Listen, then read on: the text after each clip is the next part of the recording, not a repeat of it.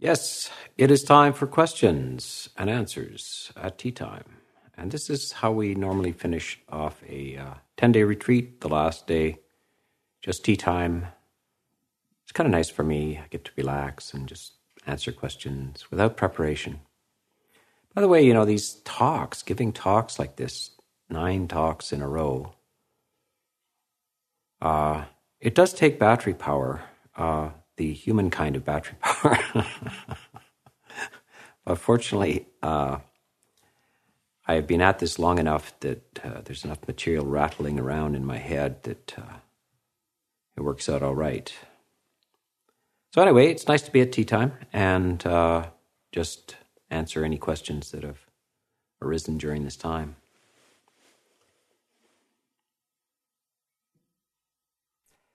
So, would you like to ask a question? This question's from Scott Benge from Oregon. He says, "Thank you, Ajahn, for this new retreat format. Having access to talks that can be viewed again is quite helpful. And having the morning coffee with Ajahn Sudanto commenting on the previous evening's talk has helped me understand better the teachings. I have grown fond of Birken over the years and have enjoyed the solitude and natural beauty.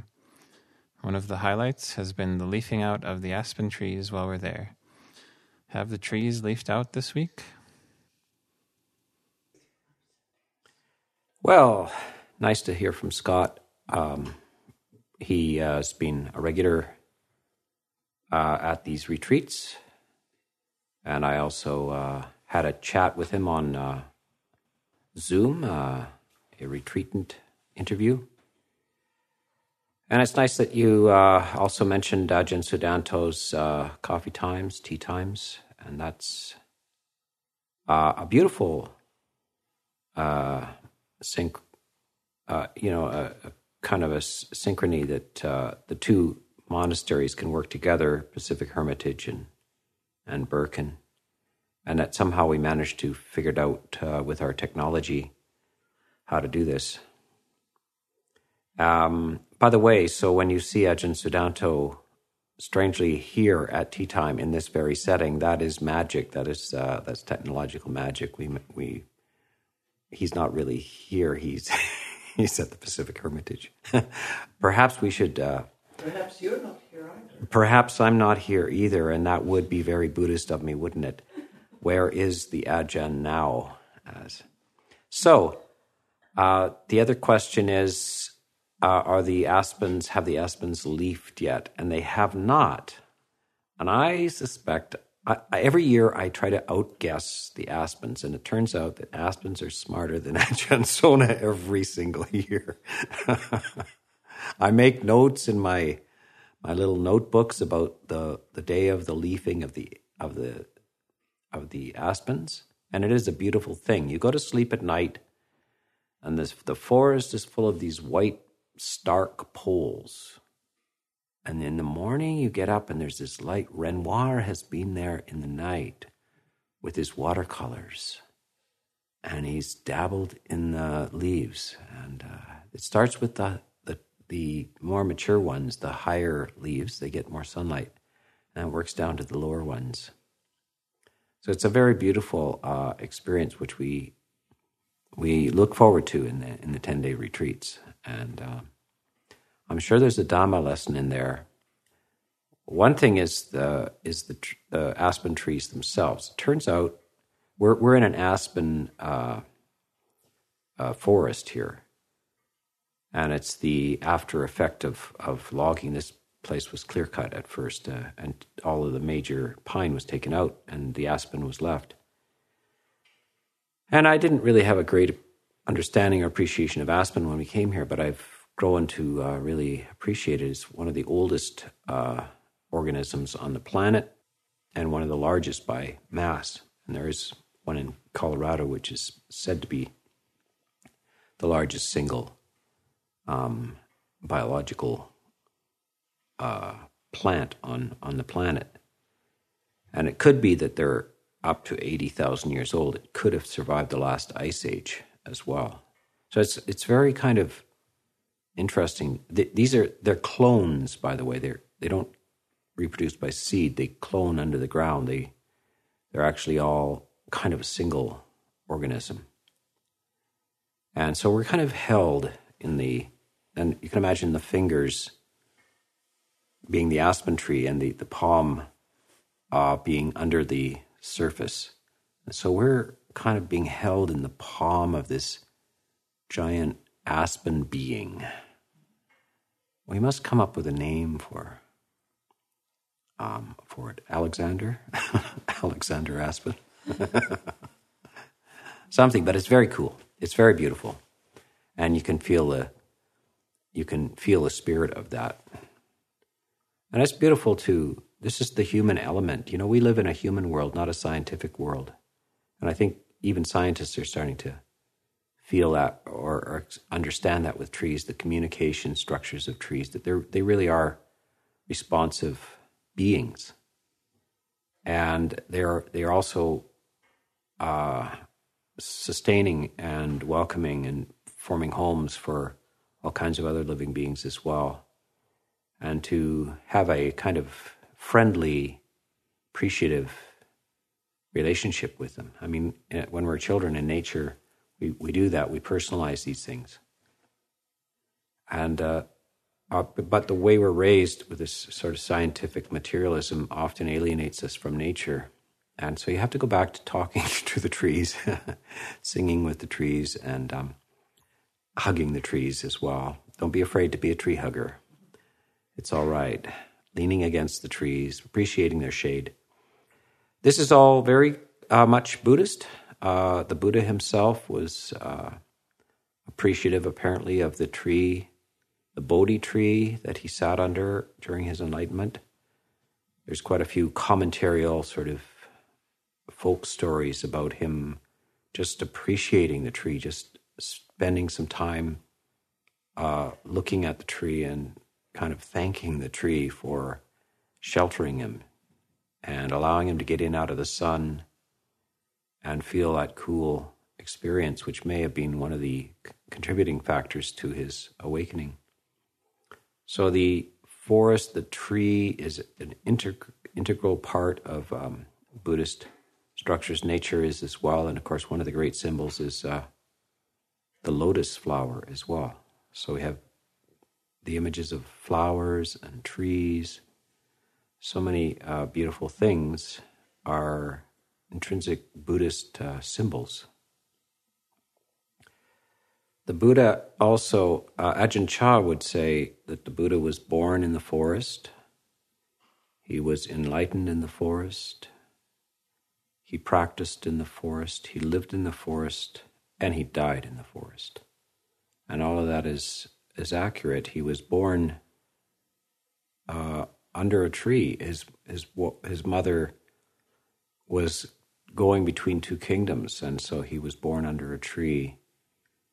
And then, of course, his awakening was under a tree, and he had practiced for some years in the forest. And then after that, he remained in the forest for the rest of his life.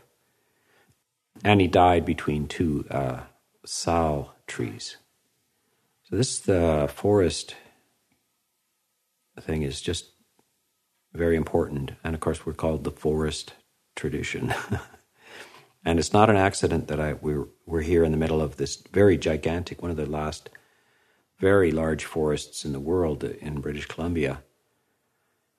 I really feel very fortunate to be in this huge forest with very few other people.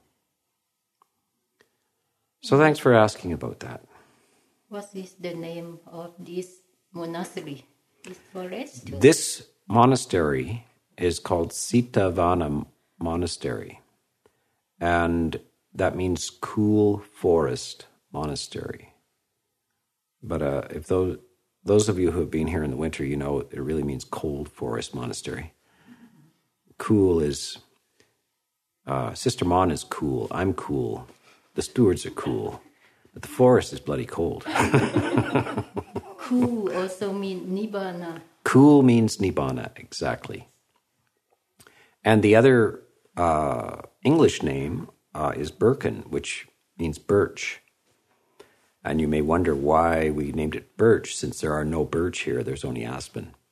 Because the original Shack Monastery was actually at a place called Birken, and there were birch there. You've got to believe me. There really were birch there. So this is the history of being named after trees and forests and things like this. So I delight in this, the beautiful immersion in the forest. I will never get over it. I'm not really cut out for urban environments. I always gravitate back to the forest. So, very good. Any other questions? This question is from Joan Benge from Oregon. Venerable, in your first talk on Vedana, feelings, you used the phrase a sensory dependency of the mind in relation to art. I'm curious about this phrase, idea, about mind having a dependency. Does it relate to identity, like maintaining the delusion of self, me, mine, myself? Or is it a dependency or habit or addiction or both or neither? Sorry, I guess I'm just trying to integrate the idea of sensory dependency of the mind. Can you help me? Right. So then we have Joan, which is Scott's wife, and both are in Bend, and they both have attended many of the retreats here. So yes, this dependency on the sensory world is really, it's not, the self is indirectly related to this, but it's really our seeking, it's more related to unsatisfactoriness and impermanence, anicca, dukkha, because to live exclusively in the sensory world, where all of our happiness and well-being depends on contact with the sense objects of sight and sound, smell, taste, touches, and ideas, is a fickle the objects are fickle. It's very hard to maintain them and always to get what you want.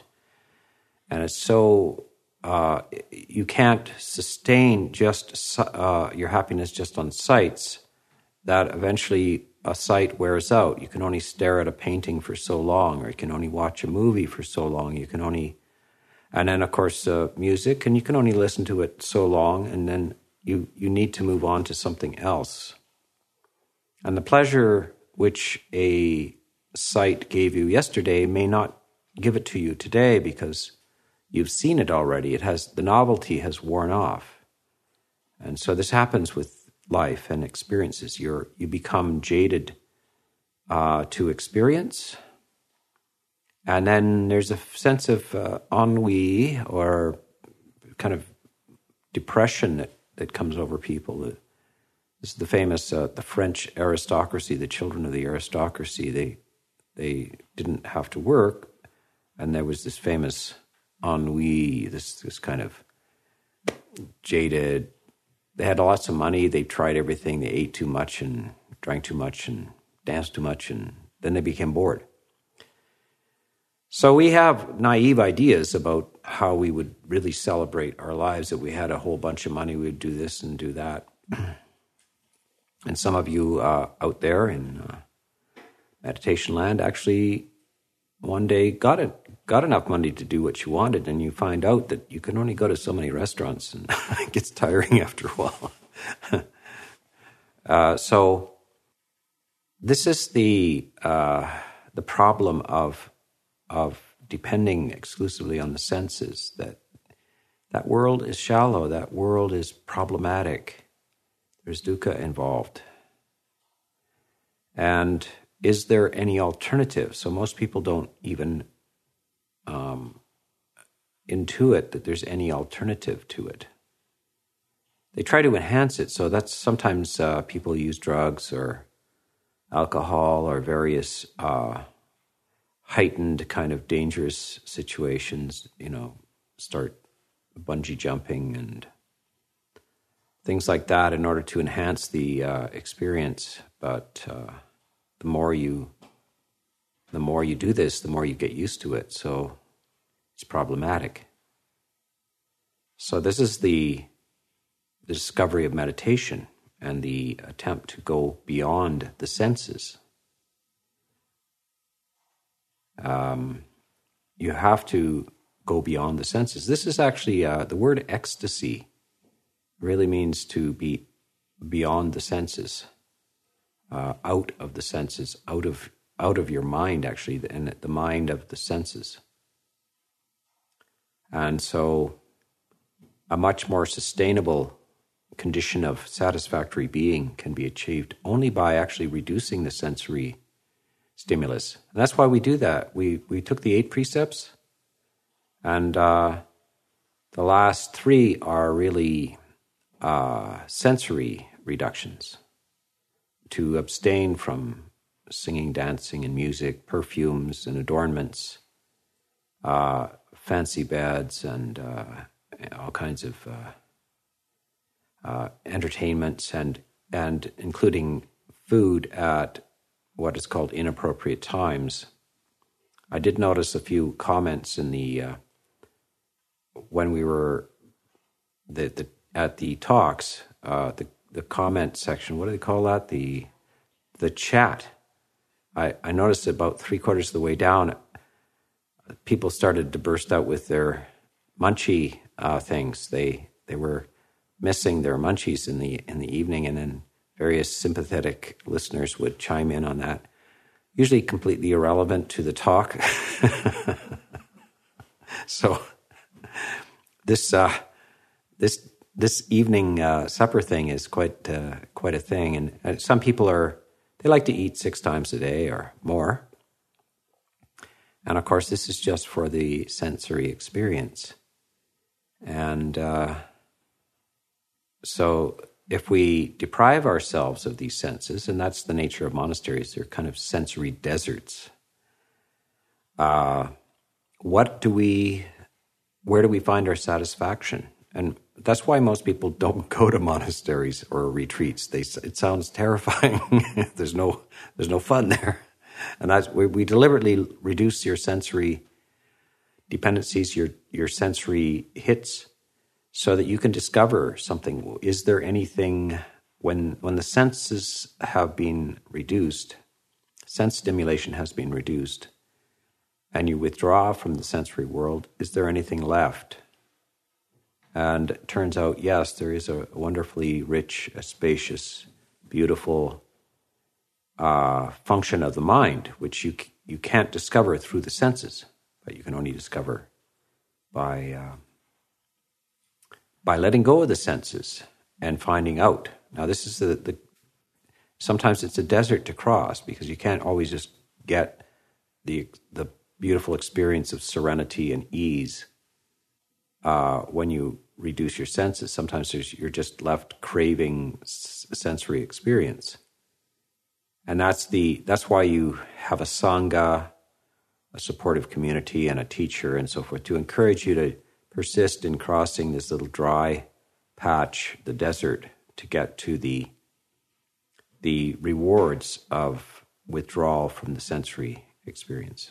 It's a form of where humans are all addicted at one level or another to various things. It's only these addictions are, they usually refer to the addictions to strong drugs or drink or overeating and things like this, but everybody has sensory dependencies and addictions that you will go through some sort of form of withdrawal when they're taken away. But eventually you can get over your addictions and have them replaced by something that's more beautiful and more sustaining. Only a small portion of the population of this planet will do that. So congratulations if you're one of them who are aspiring and seeking, and this is why you're called a seeker. And it's the vast majority, as the Buddha says, go towards the world. They do not find it. And those who go on this path, it's an adventure, and it's also it can be demanding as well, but the rewards are great. So that's a bit about sensory dependence. Our next question is from Vancouver, British Columbia. First of all, thank you so much to Ajahn Sona, Ajahn Sudanto, and all those at Birken and elsewhere who put together this retreat. I really appreciate it. As for my questions, in one of the tea times with Ajahn Sudanto this week, there was a discussion about metta being a great antidote to anger. I'm wondering what you recommend as an antidote to fear. My experience is that metta can also help reduce fear, but I'd love it if you would expand on skillfully working with fear. I'm also curious how you would describe the relationship between anger and fear. I was recently at a presentation by a psychologist who explained them as two sides of the same coin. He said, people who tend to have anger also tend to have underlying fear, and those who struggle with fear likely have issues with anger. I've been wondering if this is accurate. Thank you. Yes, it's a good question. Fear is one of the forms of... Anxiety is really a form of fear, and it's kind of diffuse fear, which is... we're in the age of anxiety, so it's pervasive. A substantial portion of the population in North America is on some sort of medications to deal with their anxieties. And it's just the general feeling that there's some sort of danger in the environment, and they are right. Life is dangerous. But, yeah, and you don't have a choice about that. Life is dangerous, very uncertain, unpredictable. As may I point out that we're in the midst of a worldwide pandemic and economic catastrophe. How many of you guessed this would be happening in February? You probably had all kinds of plans and ideas about what you would be doing at this time. Say 3 or 4 months ago, you had a different vision about what would be happening, and look what happened. Everything is different now and out of control and weird. So,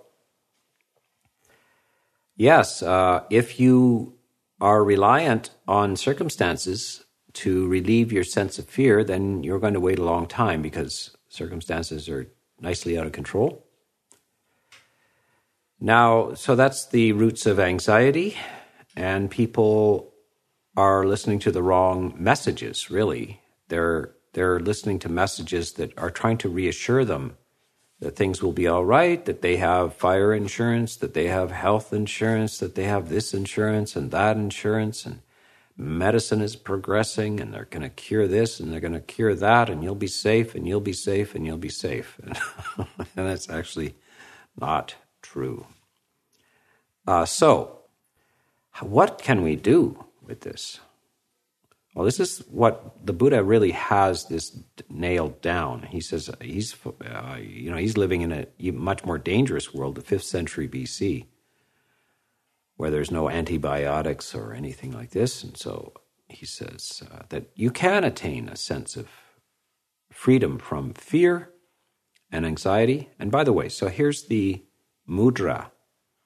Well, this is a mudra, hand mudra. And when you see this this mudra by the Buddha, this means this is the abhaya mudra, no fear. Be without fear, the fearless mudra. So this is the mudra for our time. The age of anxiety needs this mudra, this hand gesture. Yeah. So, abhaya, a beautiful word, without fear. And of course, fear and anger do go together. One of the reasons why ordinary people need anger, it's kind of an inheritance from our sort of animal evolution. Animals need this, like, to go to this energized anger in order to fight or to escape. So they need fear to escape, and they need anger to confront. So you have, what is this dilemma? Fight or flight. Notice this? fight or flight. So you either run for it or you fight. So fear is to run, and anger is to face it. But what if you don't know which one to do? And by the way, you're kind of like have a little setting where you do one or the other, and you really don't like to get caught in the middle. What is to be caught in the middle between fear and anger is anxiety. It's the inability to decide, and it's a form of doubt as well. So doubt, anger, and fear. Fight or flight or can't decide. What should I do? So they are tied together.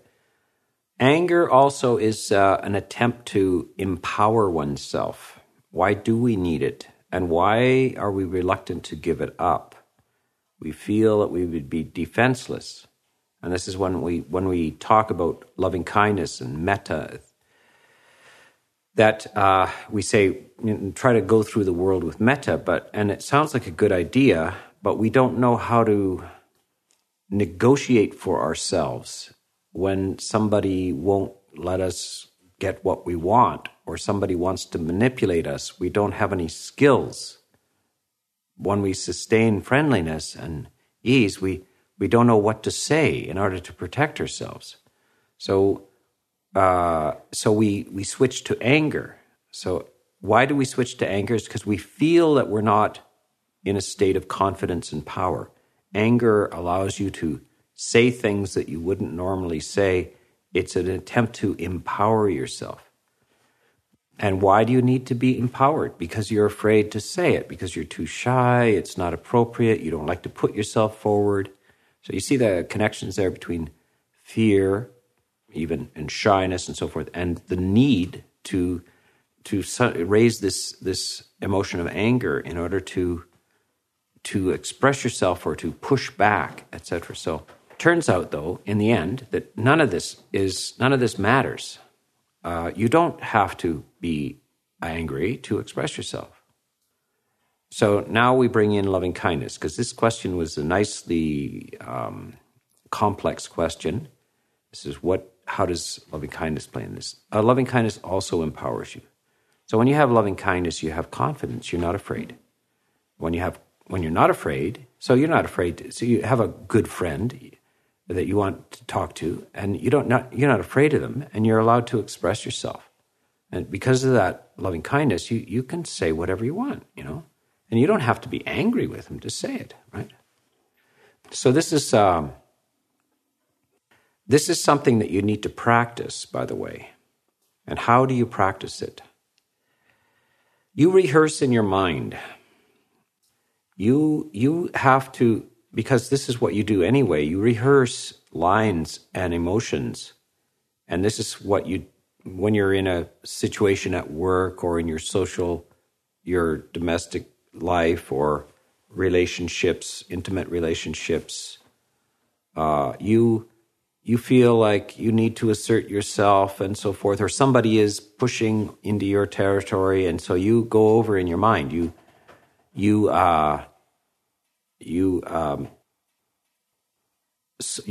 flame. You smoke by night and you flame by day. So you go over this in your mind. You contemplate. You think, if he says that, I'll say this, and he's injustice. He's not paying attention to my needs, and he's always doing this. And so you're rehearsing your emotion and your words.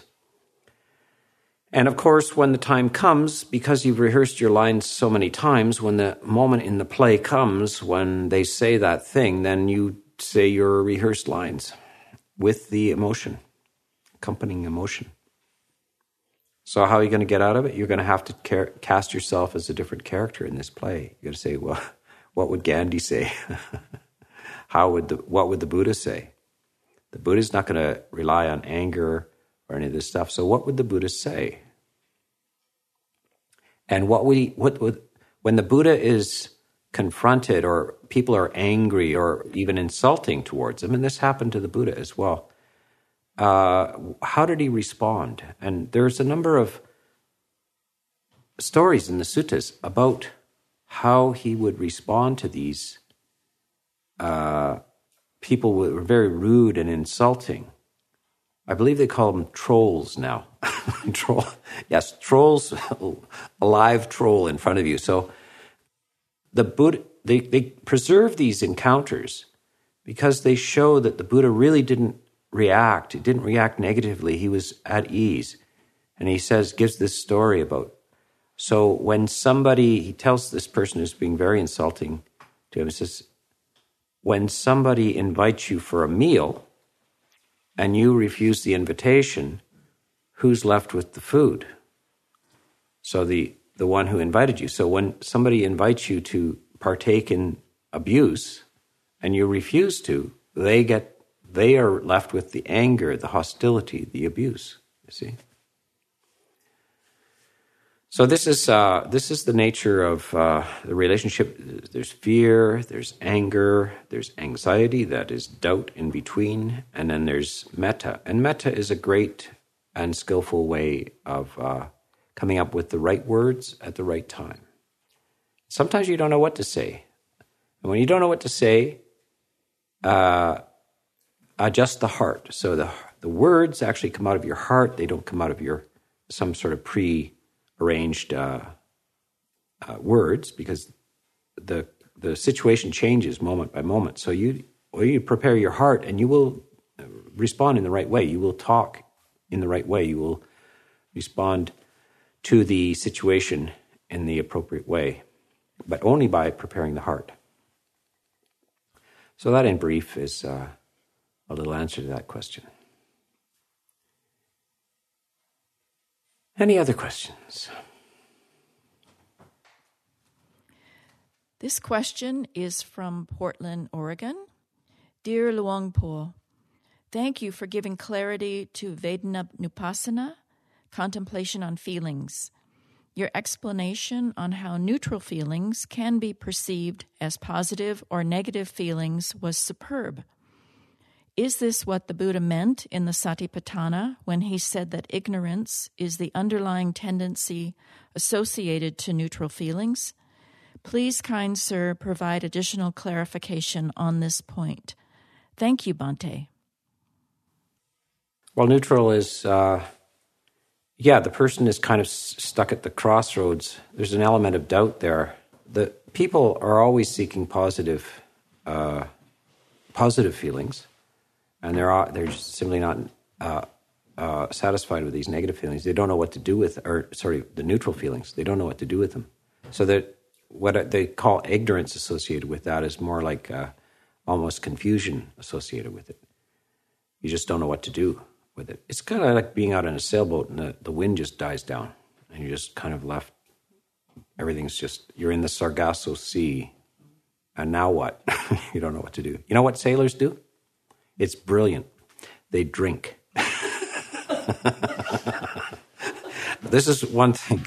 By the way, sailing, this is a wonderful thing. You know, who needs an engine? Just go sailing and so forth. But really, once you anchor, there's not much to do. And sailors drink a lot, even and recreational sailors. It's really something. If you want to do some proper sailing, you should be a meditator, because in the evening when you finally anchor in the bay, there's not much to do.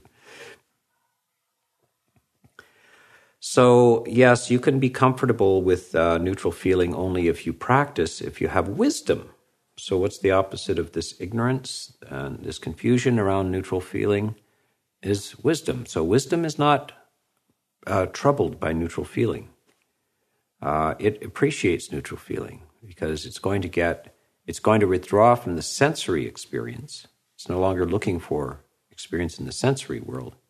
And when you trust yourself enough, and the mind, and you're not harassing your mind, wanting a sensory experience, the mind, if you wait, the mind comes back to its intrinsic nature, which is this word pabasara, luminous.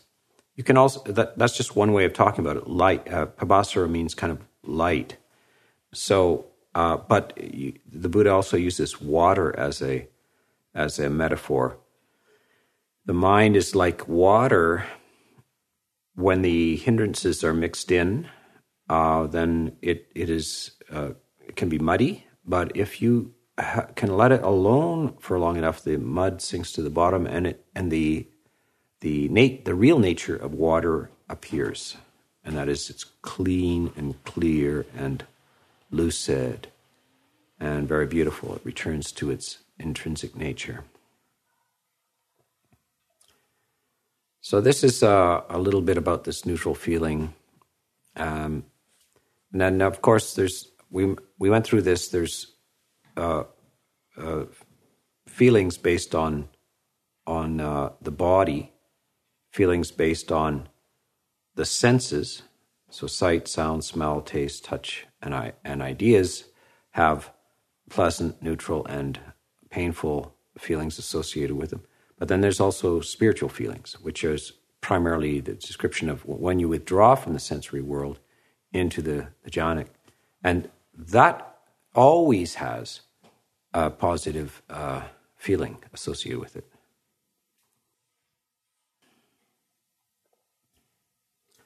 So, yes, next question.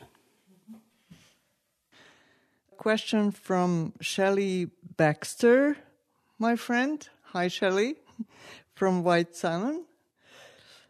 Ajahn, I have found myself unbidden laughing at the upsetness in my mind over stuff I don't like. Maybe it's the after relief from anger you were referring to when people say they like anger. Can you say more about laughter? It feels pretty good after crankiness. It does. Yeah, so this is what I said about anger, is that some people have the mistaken idea that anger feels good. Anger doesn't feel good, but you get it confused with what happens after when the anger goes away, you feel better. And you think, oh, the anger made me feel better. No, the anger didn't make you feel better. The absence of the anger made you feel better. So sometimes we laugh at our own... afterwards, we can laugh, but that laugh is a form of relief, actually. So laughter, one of the characteristics of laughter is relief. And sometimes it's associated with the unexpected as well. So when something surprises you, and that's the nature of comedy, where the person says something that's inappropriate. You expect a certain thing to follow, and they say something off and that startles you in some way, and then you laugh at that. So it's a form of laughter. Kind of is a form of relief. A relief if something is, you think it's fearful, it's going to be dangerous to you, and it turns out not to be, then you quite often will be followed with laughter. So laughter is the kind of the after effect of negative, fearful, angry feelings when they dissipate. It's very hard to laugh when you're angry or when you're sad or when you're afraid, etc. You don't. There is nervous laughter, but that is really not very, it's not merriment. It's some sort of, it's almost like a cough, etc. So there's not much more to it than that, but the lesson really is that why be angry? Why create this pain to begin with? You won't need relief if you don't create the pain. So that's the avoidance.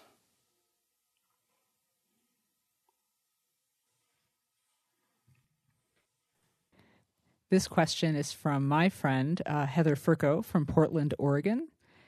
I really appreciate your continued elucidation that this is not a passive practice, with the common misunderstanding that it is just sitting and watching.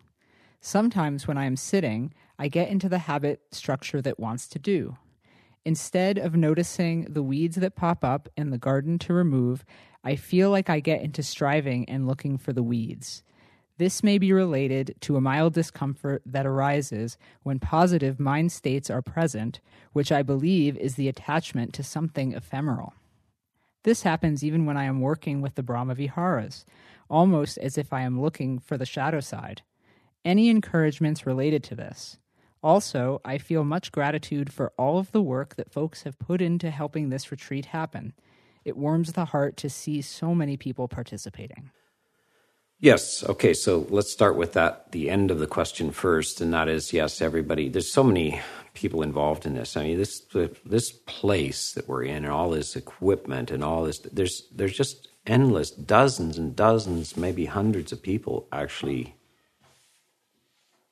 involved in this process. It's quite amazing. It's very delightful as well. So yeah, we can't. It's not a one-man show at all. It's just a network of Sangha and the lay community as well. So the question about being nervous about positive,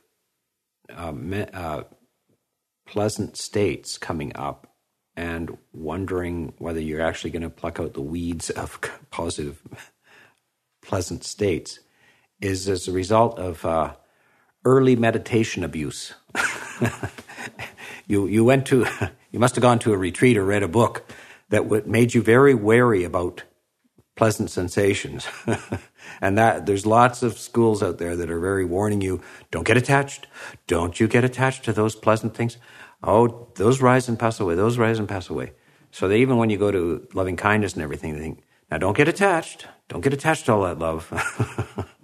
But that's not, the Buddha is really saying, look, those are fortunate attachments. There is a sutta, which the title of which is One Fortunate Attachment. And that one fortunate attachment is the attachment to the meditation itself. It's listed as a fruit of the path. It's one of the rewards of the path. You're going to encounter pleasant states based on meditation, and it could be the Brahma Viharas, loving kindness, compassion, sympathetic joy, and equanimity. It could be as a result of jhana, or it could be just when the mind is purified and the sign of peace has arisen. You can be walking around in a kind of a light state of being, and this is a beautiful thing. Don't be afraid of that. So again, the Buddha, when he's a bodhisattva, just before his enlightenment, he's doing breath meditation, and he looks at the feeling, this very pleasant feeling he's getting, and he says, this is a pleasure not to be afraid of, is not a harmful pleasure. So this is something one has to get in the mind, not to be suspicious about these pleasant feelings that are arising. You bring wisdom to it. You understand these do have a transient quality to them, but the more the merrier, and the longer you're in them, the better. You have to be in some mood, and you got three choices: painful, neutral, or pleasant. And the ordinary person is attempting to make the sensory world pleasant all the time. The Buddha says, if we could do it, I would recommend that you did. It's just that it's too fickle. You can't do it. You'll have a much higher percentage of success by cultivating the spiritual world. But don't be overly suspicious of the pleasures of meditation that arise. When I say the pleasures of meditation, I really mean the lightness of being which arises. Positive emotions, lightness, joy, ease, these are enlightenment factors. Okay, so let's go to our last question. So this question is from Anonymous from Laguna Niguel, California. Hi, Ajahn. With much gratitude and appreciation with everything that you all have done, when I'm meditating on breath, I find myself talking to myself, verbal fabrications, reminding myself, breathing in mindful of the breath, breathing out mindful of the breath, paying attention to feelings and sensations of the body and talking about them in my head. Is this a skillful way of staying with the breath? Also, I started meditating on the 32 body parts, which I found very interesting. I recite the first 5 forwards and then back, and then one at a time, and try to get to know them as impermanent, stressful, and not self. Is this how it should be? And can you give me more details on how to practice this, please? When we are training ourselves on the foundations of mindfulness, do we practice all 4 at the same time? It feels like practicing the Noble Eightfold Path, which is not a linear practice. Thank you for taking the time to help me with metta and gratitude. Well, yeah, it's not possible to practice all of these things simultaneously, and so one should focus. As far as inner conversation going with the breath meditation, one way to begin breath meditation and to get your mind focused is to count the breaths. So the exhalation is just 1. This is you just count this to yourself. 1. You don't need to count the inhalation. 2,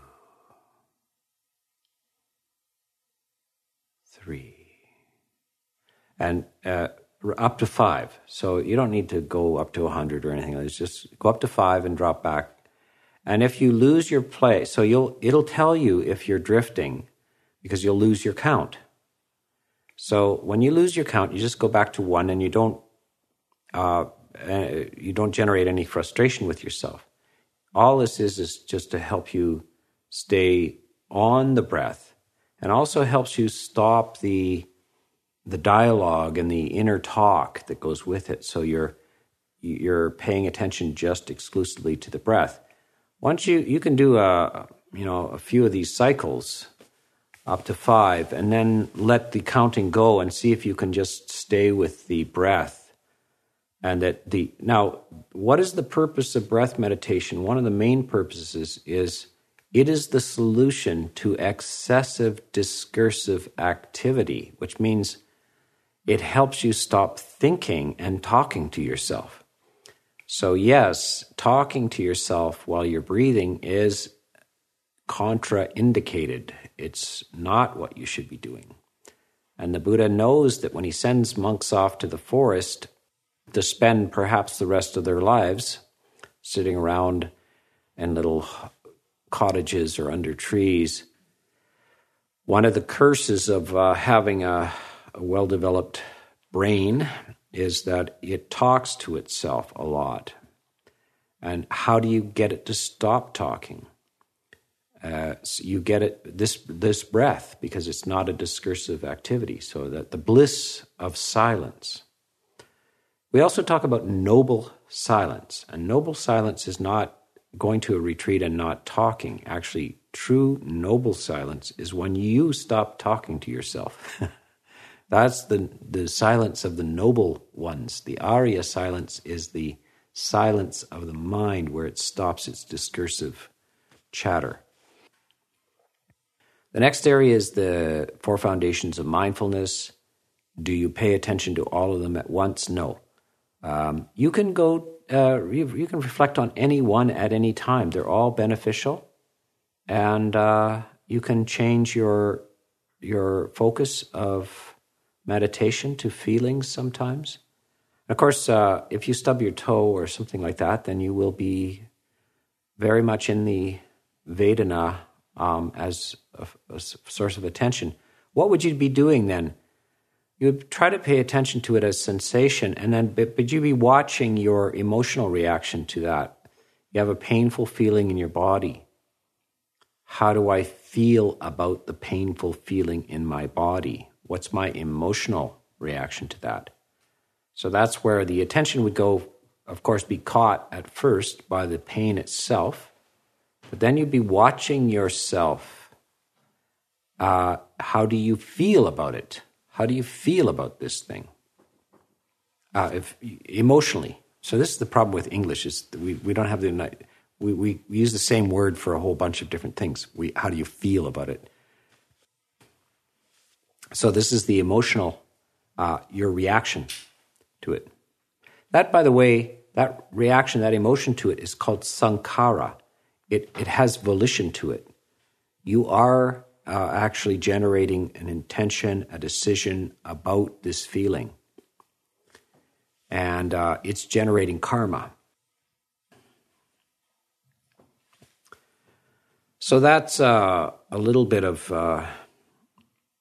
an answer to that practice question. It's a very large question. You mentioned the whole Eightfold Path. All I can say is that whenever you deal with any of these meditation factors, path factors, or any of the elements of Four Foundations of Mindfulness, from a Buddhist point of view, it's always in the context of the Eightfold Path. And so that's why we first spend lots of time with that Eightfold Path and really go over it, understand what it is we're trying to do. So the Buddha is a wise, great human, because he says, all these little hobbies you have, staring at the stars and measuring things and making your livelihoods and stuff, this is not what should we be doing with our time on this earth? We should be trying to solve this problem of the unsatisfactory nature of things that for humans. That's what we should be doing. And that's your main task. And how do you do it is through it's humanly possible to do this, by the way. And in some ways the Buddha would say there's no other way to do it except by human effort, human understanding. So that's why we want to just bathe in the Eightfold Path a lot, understand it well, until it becomes second nature. We start to see everything as the problem of suffering and the progress towards the solution to it as the main theme of our lives.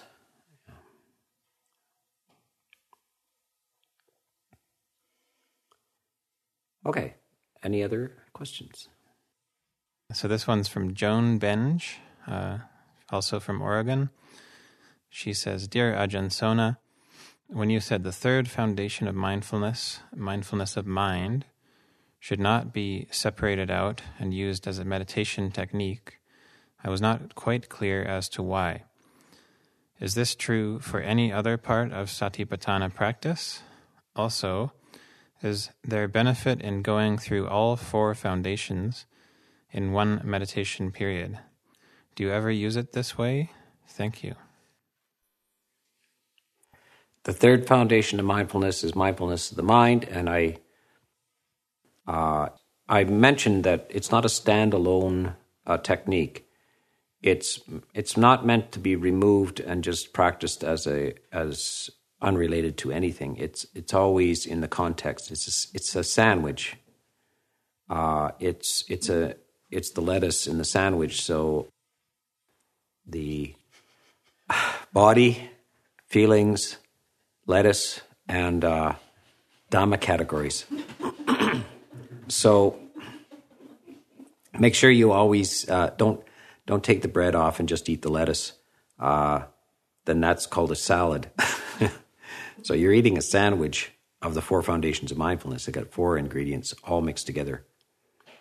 And you won't properly understand the role of practicing mindfulness of the mind. Mindfulness of the mind is an elementary approach to mindfulness of Dhamma categories. It's the beginner's practice for the next, what you're going to do on the next page. It's a little like breath meditation where you start by counting the breaths. But the whole point of this is not to count breaths. It's to get your mind to settle down and become quiet. And then that's the more advanced practice. So the Buddha is a good teacher. He tries to give you exercises that you can approach properly. I would say that the four foundations of mindfulness go from more coarse to subtle. So also he starts with the body, then goes to feelings. These are the most obvious things.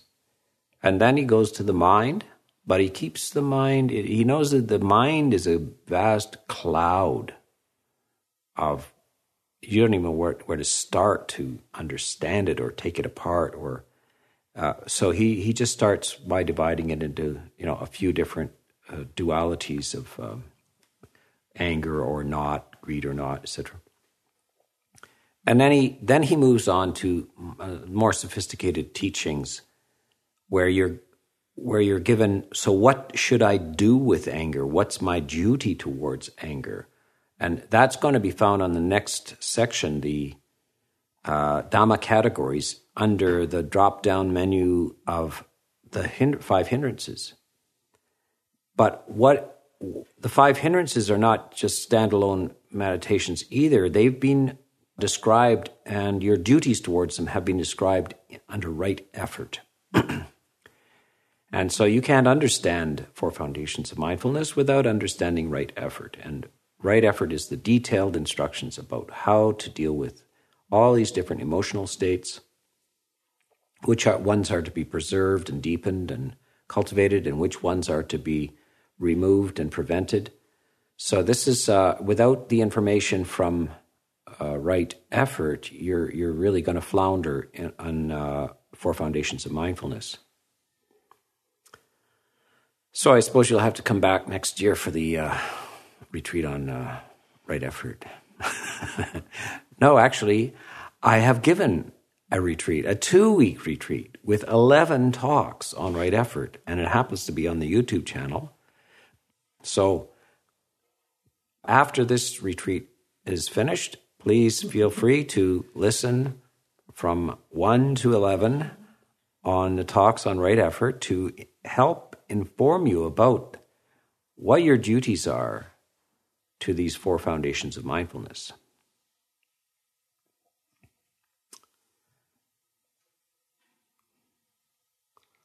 Okay, so I think that's tea time for the end of this retreat, and it's been a very interesting experience, and who knows, this may be the beginning of a new stage in a lot of areas of the world. I notice that all kinds of people have to communicate now by Zoom and by Skype and by YouTube and by Google and all this kind of stuff because of the pandemic. And people might think, that's not, we worked pretty well, so why don't we keep it up? So we'll see how it all plays out in the end. Okay. And thank you to Sister Mon as well for all kinds of support, especially coffee in the morning. You don't want to hear me without coffee.